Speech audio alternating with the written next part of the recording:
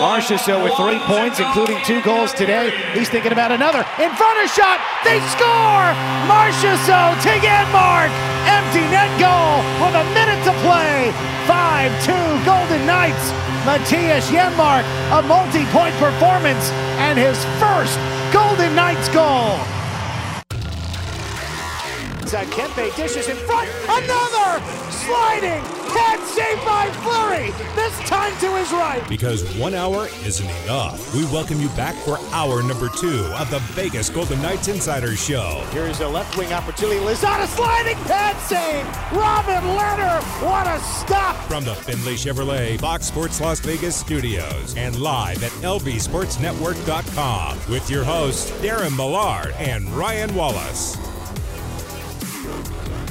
Getting it done on the VGK Insider Show on Fox Sports Las Vegas, hour number 2 of this edition, which celebrates the clinching of a playoff spot for the Golden Knights. If you missed hour number 1, check out the podcast because General Manager Kelly McCrimmon joined us to chat about the evolution of this team, where they are with the development of players like Mattias Janmark, and also looking ahead to the playoffs. So with the schedule that does remain with 10 games left, and boy, the season's kind of opened up a little bit. The schedule's opened up a little bit to allow multiple days off between a couple of games, and that wasn't supposed to happen when we go back a month and a half. So it's helped out, and it's going to help out with the rest and the soothe the fatigue factor. Darren Millard along with Ryan Wallace. This is the VGK Insider Show, where we're keeping track of some other action around the National Hockey League and a couple of games for first place. We also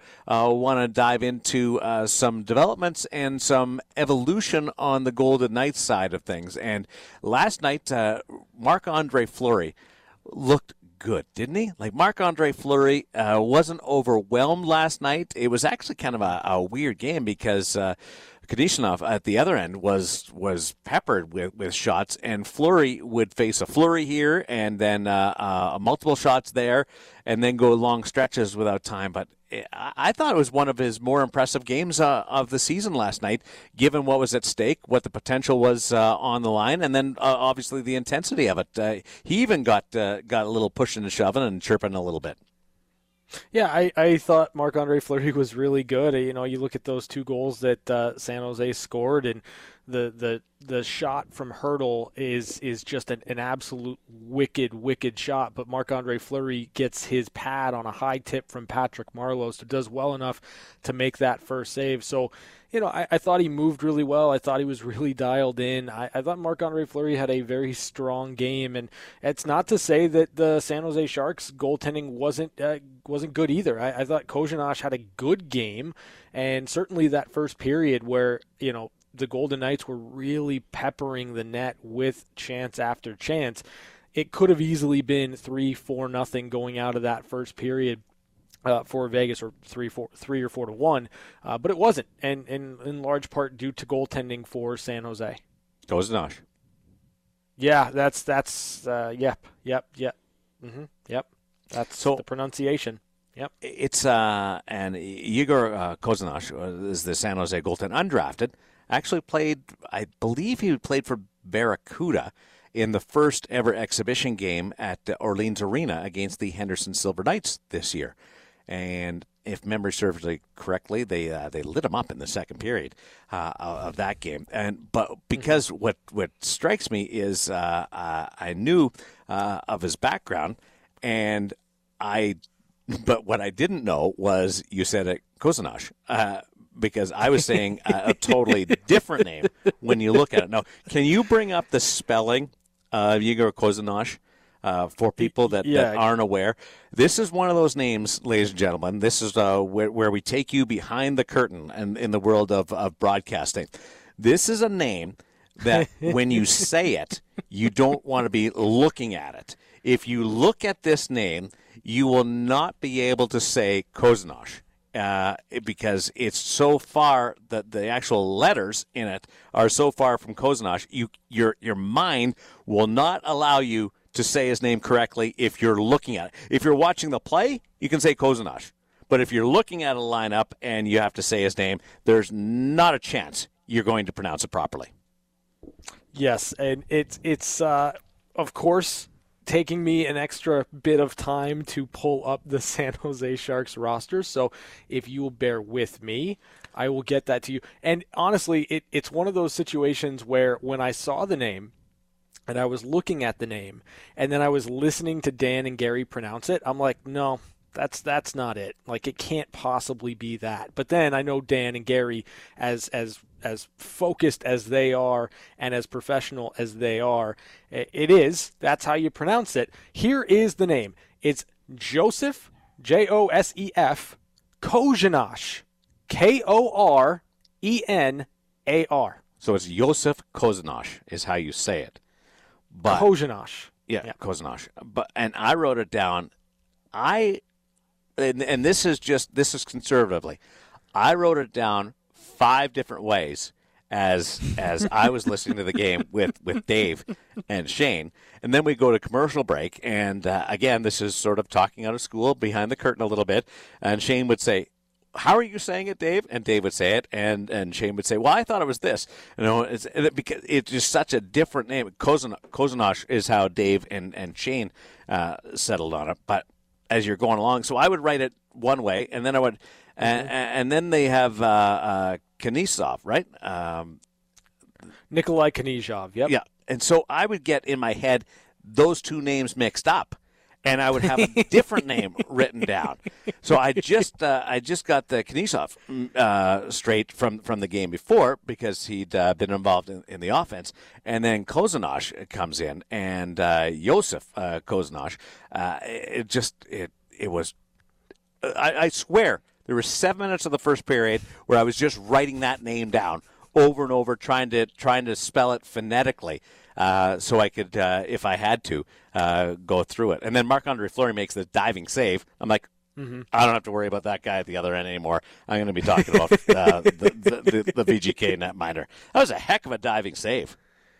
Yeah, that's a great moment for Noah Gregor. Like, he's got all the time in the world, and Marc-Andre Fleury, just desperation, gets back, dives, and makes that big stop. And for me, like, that was one of those moments in the game where you start thinking about it. You say, okay, the Golden Knights are going to be just fine. They're gonna win this game, because you get those types of performances from Marc-Andre Fleury. You don't really waste them too often, and just a big game, big save, big moment for Fleury.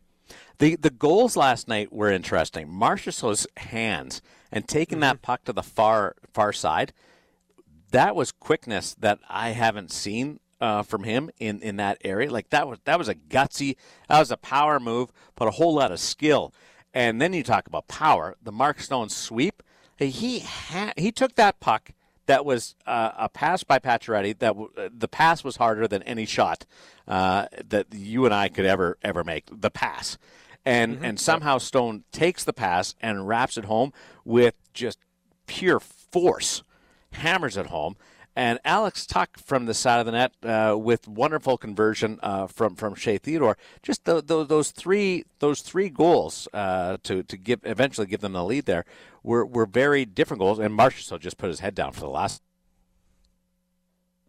I think that it's interesting, because you look at the Golden Knights and you look at kind of where their offense is coming from lately, and it's all in and around the net. And I think that that's kind of one of those things that I've noticed lately, and I see sometimes people say the Golden Knights don't go to that area. They don't score goals from that area, and I wonder what games we're watching, because for me, the Golden Knights over the last 6-7 games have done a really good job of getting inside and getting their offense in and around the net, and I'm liking that layer of the game for the Golden Knights right now. There's a trend in the National Hockey League on power plays to use the area, the space behind the goal line, below the goal line. And Mike Johnson, our friend from the NHL Network, actually did a great breakdown a couple of weeks ago on it. And it was really interesting, because that's normally an area that there's space there, but you don't think, how can you use it? You're below the goal line. You can't score from there, not traditionally anyway, unless you bank it in. But the Golden Knights have kind of gone to a hybrid of that. They're not totally below the line with Mark Stone off to the side of the net, but they're close enough that that you can drift a little bit and then either wrap it home like Stone did a couple of times in the last week, or feed somebody. In this case, it was Janmark in the slot area. You can feed that player for the one-timer. But it's creating and using the space that's available to your advantage. And I'd never thought of it like that area of the ice, that it could be utilized in any type of offensive strategy. But Steve Spott, Ryan Craig, the coaching staff of the Vegas Golden Knights that work on the power play have certainly come up with a different approach and a unique approach, and it's been highly effective lately. Yeah, and I think you got Mark Stone in that spot right now for the Golden Knights, and just his hockey sense, and we've talked about it over the course of the last few days, and his ability to slow the game down, his ability to read what is in front of him and where guys are going to be, and then being able to play off of that. And, you know, in Mark Stone kind of talking about that goal last night in Max Pacioretty, you know, really kind of selling that he's going for the shot and getting the puck down low to Mark Stone and it freezing the goaltender. Then you've got Mark Stone just kind of making the read that the goalie's down, I have a shot at that far post, and making that split-second decision. You have smart hockey players, and it's just something that we're spoiled watching every single time we get to see these guys play. Mark said the goalie bit, Kozanash bit on the play. I didn't see that. I think he was being modest. I think that the play that he made goes in on almost any goaltender. It was so fast, so powerful, and then put it just inside the post from such a unique angle. It was impressive, to say the least. It was. I didn't see that part coming. Normally it takes a while, like just a beat before you can grab the puck and then slam it home. But he was, it was excellent. And the Pacioretty feed, that probably got a little bit more of the attention of the defenseman and the goaltender. Yeah, 100%. And again, for the Golden Knights, I'm just looking for more consistency in terms of their power play, and Mark Stone obviously brought that over the last couple of games, and just as Pete DeBoer said, it's relaxed, right? Like, you've got guys out there that are making plays, that are comfortable making plays, and I think it's showing right now in a confident group, and it's not to suggest they're going to score on every power play, right? Like that's not what we're suggesting, but in those key moments, those key times in the game in which you need a power play goal, the Golden Knights over the last 3 games have gotten that. And they've also scored 9 of their 26 power play goals on the year against the San Jose Sharks. That's called having somebody's number, or you just have a good matchup against somebody. Very effective against San Jose. So take that. Put that confidence in your back pocket and use it going forward against Anaheim and then Colorado and the rest of the schedule. So I don't think it should be one where you go, you're feasting on a team that's not going to make the playoffs. It should be looked at as converting opportunities, getting some confidence, and being able to come up with different angles and different approaches that you can utilize in the Stanley Cup playoffs. We've witnessed a couple of different alignments on the power play this year. Mark Stone on the half boards, Max Pacioretty on his offside. Now Pacioretty plays majority on his traditional wing on the left side, and Marchessault plays on the other wing. You've got Matthias Janmark playing in the middle in a double bumper scenario where we have 2 Golden Knights in front of the net with Mark Stone down below the crease. It's I like the different looks, and it may become a point where during the course of a series you might switch alignments like power play to power play depending on what the opposition prepares for. And it gives you layers, right? And that's kind of the big thing is you have different looks, you have different approaches, and you can use them in different ways. Right now, though, it is the VGK injury report with Dr. Robert O'Dell, founder and owner of Neuropathy and Pain Center of Las Vegas. Dr. O'Dell, thank you for joining us here. How you doing today? I'm doing great. Thank you. What can you tell us? What can you tell us? What's up today with the practice? What are you treating? Oh, we're treating lots of things. We were slammed today. I've treated somebody for we treat people for neuropathy all the time. We do back injections. I have a fella today who might qualify for this new peripheral nerve stimulator that can really be effective. It's a minimally invasive stimulator. Looks like a worm you put in permanently, and it gets its power from the outside. For people that have peripheral nerve problems, either neuropathically caused or caused by like a couple of people with problems in their feet that nobody could figure out or fix, and it's really been a miracle. The newer technology is really helping out a lot. And one of my messages for everybody is there is no longer a reason to have a total knee replacement. There are so many things that we can do. By the same token, total hip replacements go really well. They're very less painful than before. But total knees, it's a different story. And I did see a lady with a total hip who has a problem with their total hip, and we're actually going to put PRP, regenerative medicine. Medicare has a program now where they will pay for Flower Flow, which is an amniotic fluid product, which can help regenerate some of these tissues where there's only a partial, like, for example, mild to moderate osteoarthritis, not bone on bone. It also works in the hip. But it's been a lot of fun where a lot of our folks get better because some of the diagnostic techniques we use, and it's really been an amazing ride. I'm 74, and I just soon retire and jump off the stratosphere. I'm just having too much fun. I really am.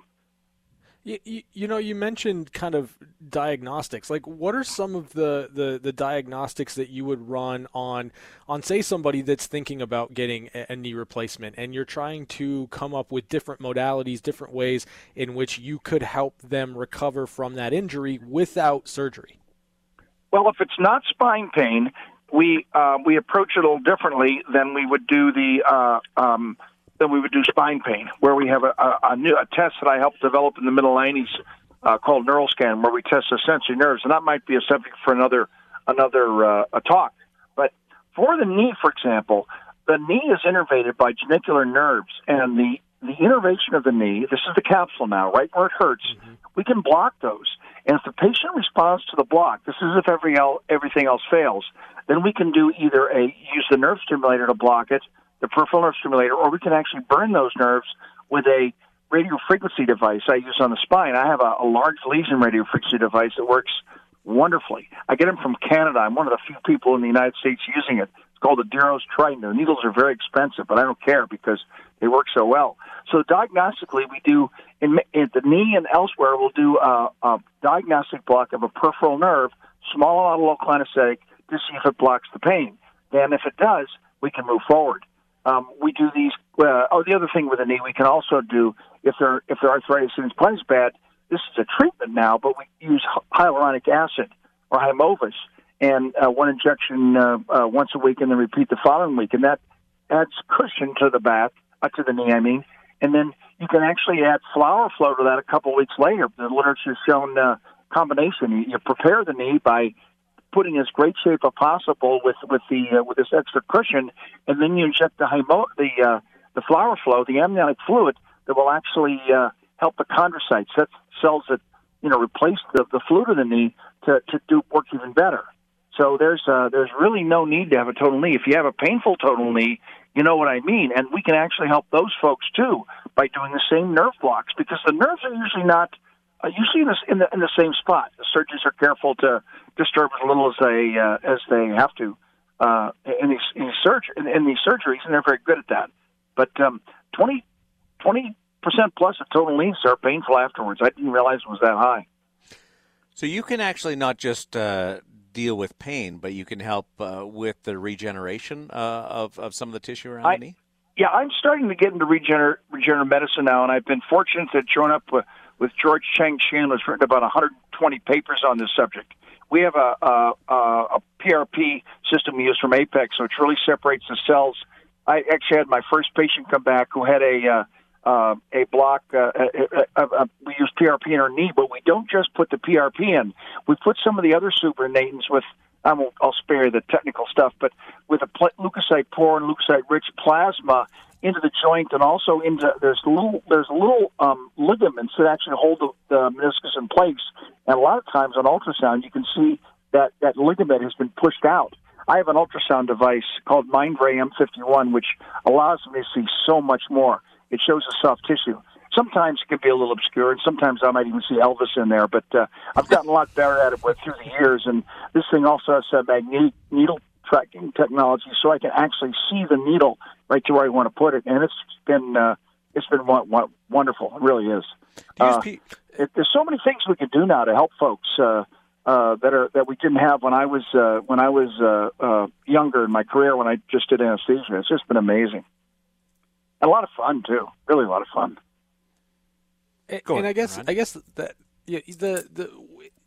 is that just kind of the next step? Like, obviously in managing and dealing with pain, but then kind of getting into regenerative stuff. Is that just kind of why you went down that direction, or how did you kind of get there from where you've been? Well, I was an anesthesiologist. I liked to do regional blocks, so I naturally morphed into pain medicine. I didn't take a fellowship in 1982 when I finished my residency because they didn't have them then. They had a few in cardiac and peds and all that stuff, but I had to kind of take the weekend courses with ISIS, not the terrorists, but the International Spine Intervention Society, beginning in 2001, and now I'm board certified by two other agencies, Fellowship of Interventional Pain Physicians, which is the World Institute of Pain, and the American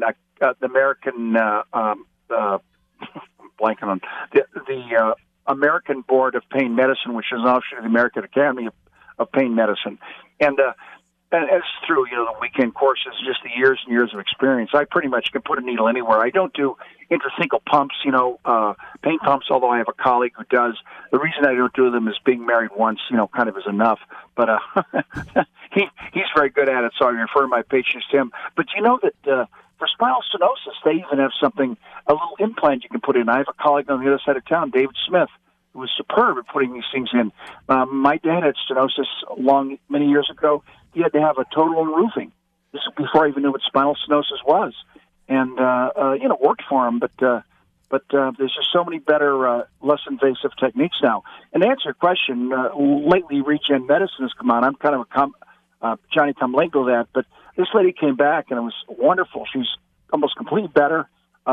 We did the procedure as George taught me, and she's like 80% better, which is terrific. She had a torn meniscus from a car accident, I think. And I will want to add something really interesting.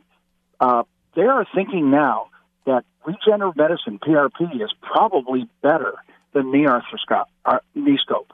Wow. Knee scope. That you do the regen medicine first, and you can repair the meniscus without somebody going in there and scoping it.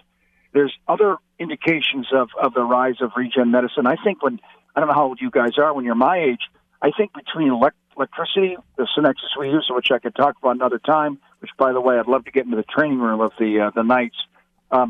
The Synexus device, which I was just on for a shoulder problem and a carpal tunnel, that and regen medicine is really going to change how people the quality of lives and even the length of their lives in many cases. The prospects are exciting. Things are becoming less invasive. I hope the government doesn't continue to screw things up with their ridiculous insurance system, but that's another subject of another lecture. I just let us take care of these people, and I wish we could go to a fair marketplace. Right now we're not. We're in a rigged system where the government sets prices, which is really sad. But is what it is. At least you don't have rationing yet. PRP is fascinating. I'd love to get into it next time we talk a little bit more about that. But Dr. O'Dell, really appreciate your time, and have a great week. Oh, by the way, Marcia Show and the backup goalie both live in my complex. Oh, really? Yeah, Marcia Show was skating around before the season with his shirt off, my wife says, and he was skating on roller skates on the cement, going as fast as on the ice, and she really enjoyed that. She had his shirt off. And then every time he goes and plays tennis down there, he says the girls all happen to congregate. So it's pretty funny.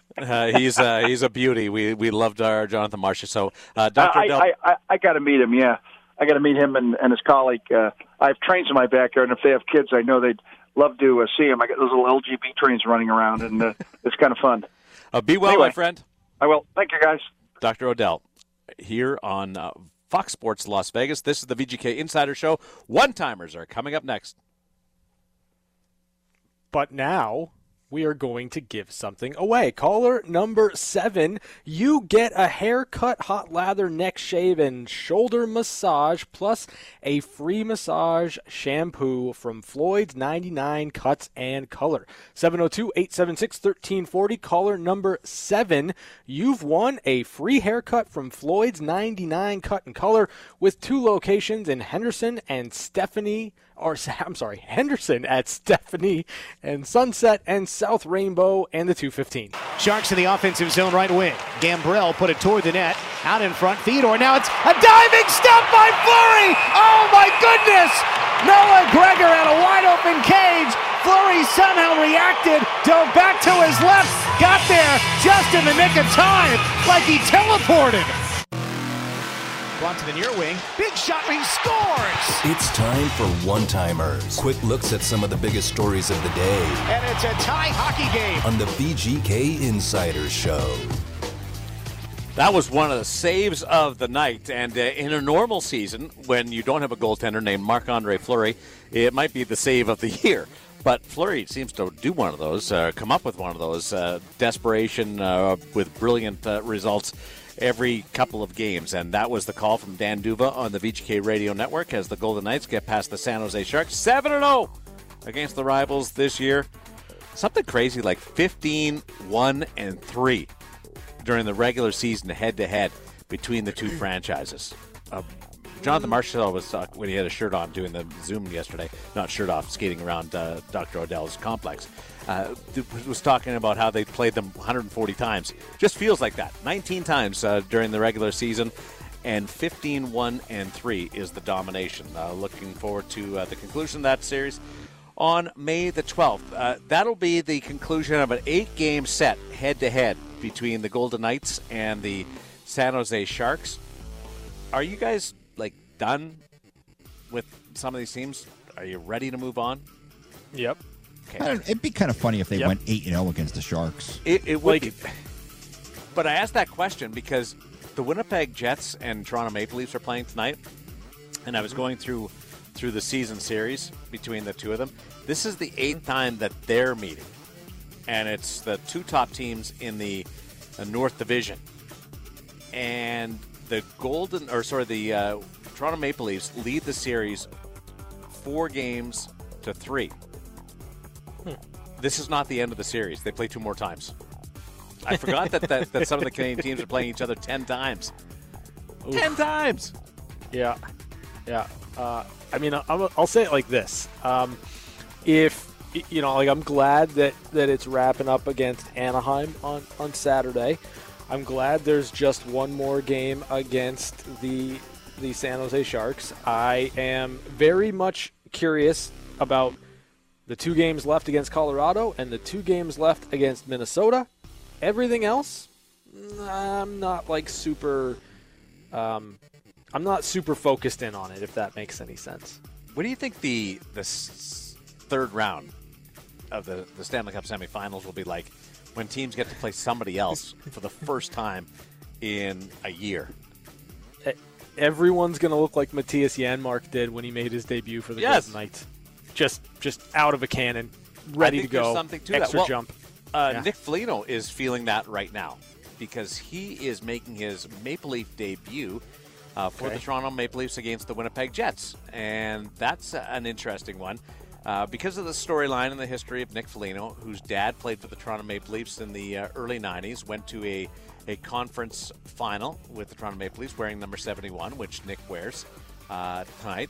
Says he's probably not going to do the Foligno leap, but there was a little tie-in with his dad, Mike Foligno. Mm-hmm. When Nick met with the media today on a Zoom conference, he wore a mid-90s era starter ball cap that his dad had from way back when the Leafs had their run in 1993. So kind of cool that Nick brings it full circle, wearing that number 71 and meeting the media with a little throwback bucket. Yeah, it was fantastic, and all I can really say is hats just looked better in the early 90s. Yeah, no flat brim hats. Yeah, no, it was a solid hat. Like I give it a solid 8 out of 10.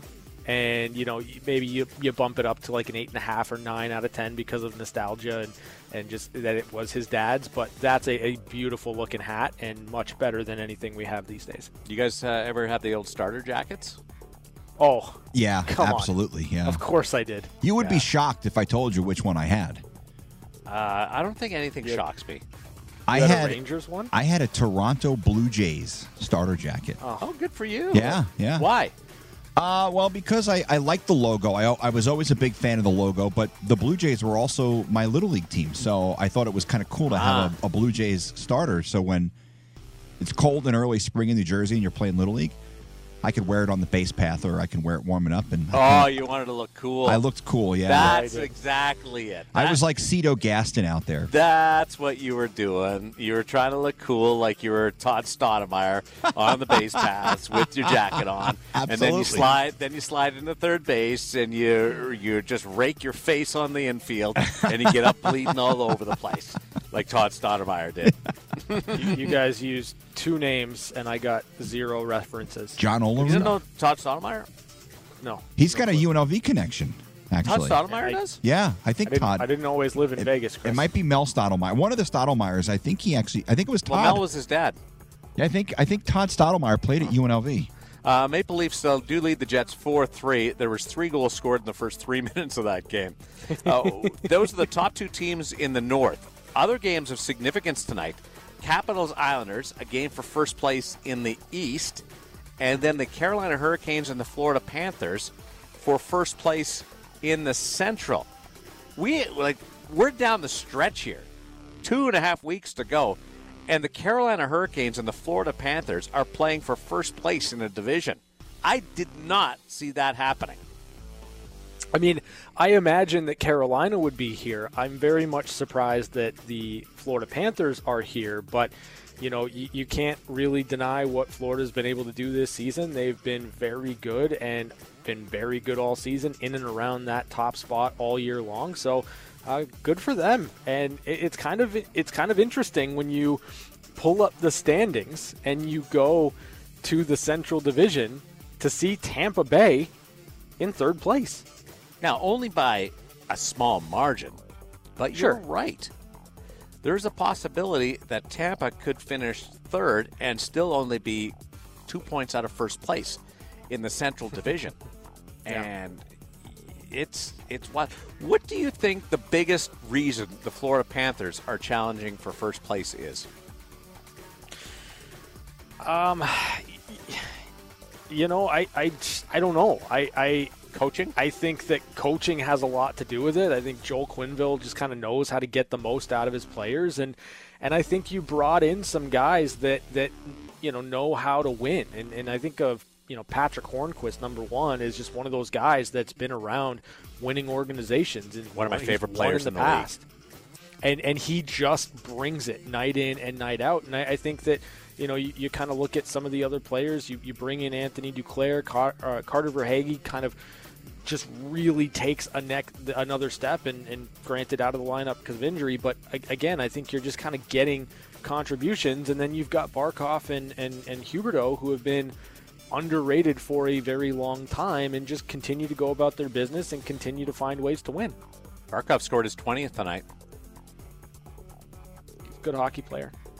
I don't know whether it's finding value like the way the Golden Knights have with Chandler Stevenson or Matthias Janmark or Nick Waugh, or it's coaching and the influence that somebody like Joel Quenneville has had on that core that has underperformed. Those are good hockey players on that team, but they've never been able to put it together and challenge. Last year, you might say goaltending let them down in the first year of Sergei Bobrovsky's campaign. This time, it just feels it's all coming together, and I wouldn't sleep on the Florida Panthers. I don't know which team is the best in that division. I have trouble going against the Tampa Bay Lightning, and they're the champions. but I also think they're the best team. Sure. When you've got Kucherov in the playoffs and you've got Steven Stamkos back healthy, they're without 2 Hall of Famers right now, and a big part of that group. I still have trouble going against the Tampa Bay Lightning coming out of that group.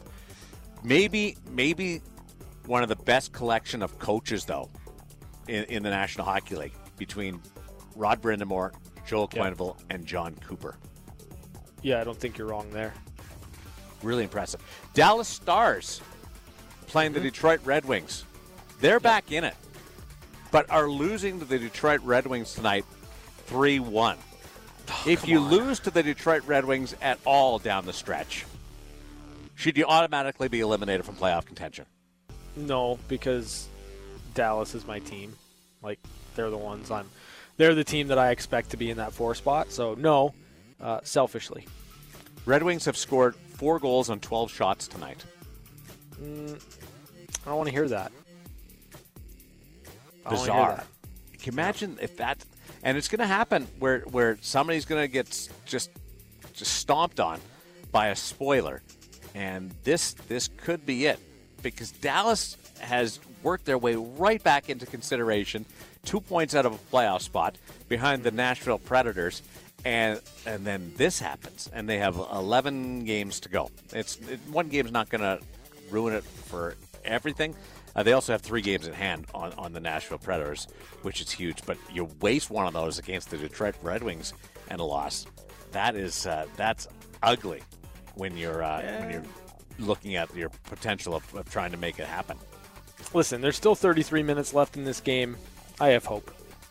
Tyler Bertuzzi out for the rest of the season for the Detroit Red Wings, as some players are starting to shut it down for the rest of the season. Ryan Hartman of the Minnesota Wild signs a 3-year contract worth $5.1 million.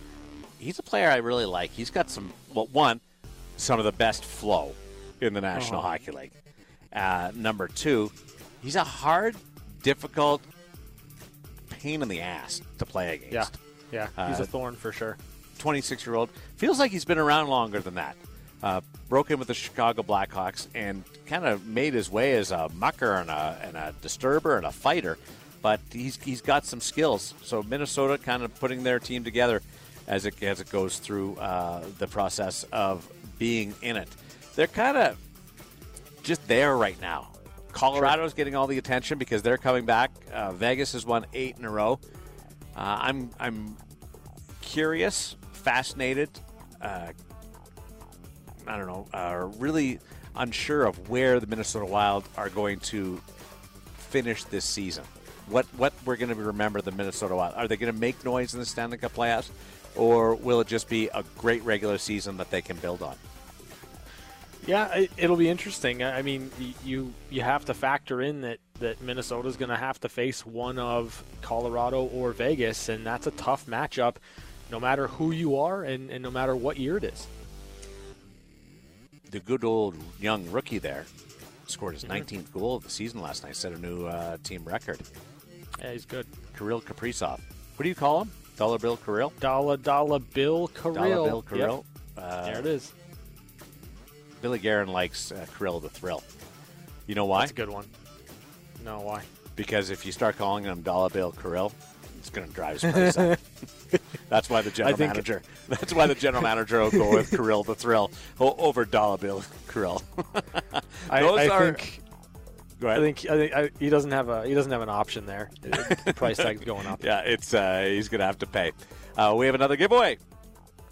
We are going to give away another haircut caller, number 5. You get a haircut, hot lather, neck shave, and shoulder massage, plus a free massage shampoo from Floyd's 99 Cuts and Color. 702-876-1340, caller number 5. You've won a free haircut from Floyd's 99 Cut and Color with 2 locations in Henderson at Stephanie and Sunset and South Rainbow at the 215. Back on the VGK Insider Show, Fox Sports Las Vegas. Just a couple of seconds left for catching up with Chapman. Okay, guys. Well, if you're heading out to go see the Henderson Silver Knights take on the Bakersfield Condors tonight, there may be a name on the Condors that old-school Vegas fans are familiar with. A couple weeks ago, when they were playing the Bakersfield Condors, I heard the name Adam Cracknell. And I thought it was former Las Vegas Wrangler Adam Cracknall's son. No, it turns out it's the Adam Cracknall who scored 29 goals for the Wranglers back in 2007, 2008. He's returning to the Orleans Arena tonight. Actually played with Mike McKenna the season before. Kind of cool. Must be old then, right? You said it, not me. Nah, McKenna's in great shape. He's awesome. I wish I would look and had my body in shape like that. Thanks to everybody for joining us. Jackie, Kelly, and you, the audience, on Fox Sports Las Vegas.